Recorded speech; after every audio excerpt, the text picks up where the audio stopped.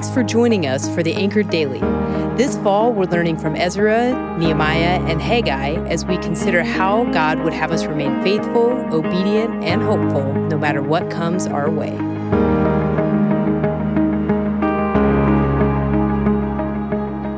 Hi, everyone. My name is Matthew Hassler, and welcome to today's Anchored Daily. Today, we are going to look at Nehemiah's prayer in Nehemiah 1, 5 through 11, and how we can model our own prayer life based on it. One problem many people have in their prayer life is everything's about them. It's overloaded with supplications and asking God for something, but it's very little else. Nehemiah's prayer is the opposite. He has something really big he needs to ask God for favor as he asks the king for time off and money to build a defense wall for an often rebellious people. This ask likely won't go well, and if it doesn't go well, it could cost Nehemiah his life. Nonetheless, Nehemiah's prayer is centered around God, not himself. In fact, he doesn't get to his actual request until one line at the end. Years ago, I was studying Nehemiah, and that truth really struck me. Since then, I've actually used this prayer as a model in my own devotional or quiet time. Using this model has helped me to have a more robust prayer life and to keep my focus on God, where it belongs, instead of on me. Let's break down the prayer and how we can use it as a model. The prayer starts with praising God. It begins, Lord, the God of the heavens, the great and awe-inspiring God who keeps his gracious covenant with those who love him and keep his commands. Let your eyes be open and your ears be attentive to hear your servant's prayer that I now pray to you day and night for your servants, the Israelites. When doing my quiet time, or almost any prayer, I now start it with praise and thanks to God. Our prayer should rightly start with God in mind and remembering who he is. Often as I start to pray and reflect on how good God is, I start to realize how not great I am.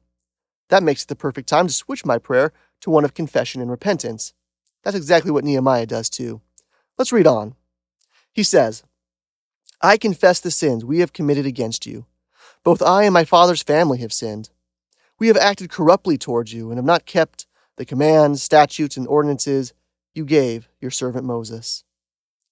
Often, we confess only when we have a specific sin on our mind that we just committed. But confession should be a regular part of our prayer life.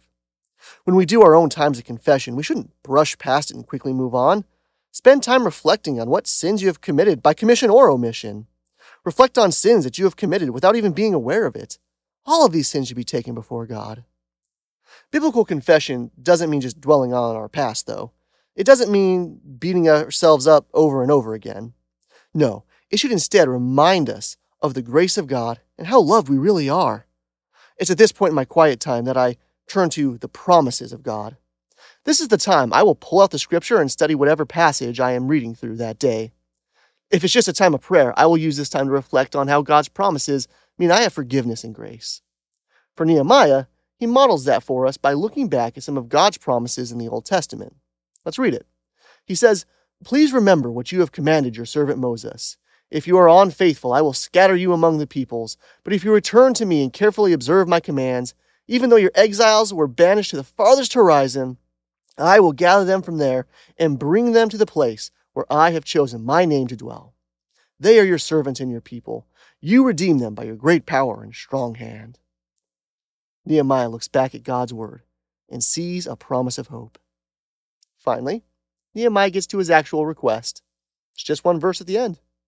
It says, Please, Lord, let your ears be attentive to the prayer of your servant and to that of your servants who delight to revere your name. Give your servant success today and grant him compassion in the presence of this man. At that time, I was the king's cupbearer. That's it. 6 verses of praising God, confessing to God, and reflecting on his promises, and 1 verse of supplication. That's a much healthier balance. For me, this is where I go to my prayer list and pray for all the things that are on my heart. Often this includes prayer for the application I saw in the passage I just studied. By the time I get to the supplication, I'm more grounded because I'm reminded of God's goodness, my own sin, and his great promises to me. This allows my prayer of supplication to come from a place of great confidence and faith. I know the God who I am praying to.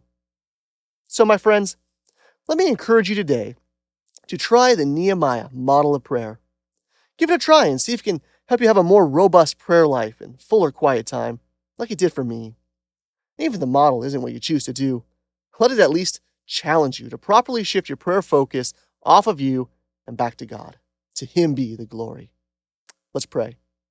Father, we praise you today for being a God who hears our prayers, for being a God who invites us into His presence and listens to us. We confess today that far too often our prayers have centered around us instead of you. We thank you that you love us, forgive us, and invite us to experience a greater prayer life with you. Help us to apply what we have learned here so we can become more effective prayers. Amen. Thanks for joining us again today. Tune in tomorrow as we continue to encourage each other through God's Word. Also, make sure to drop a like and subscribe so you're always up to date on the latest Bethel podcasts. Don't forget to go to bethel.ch to check out all the amazing opportunities to connect and serve here at Bethel. Have a blessed day.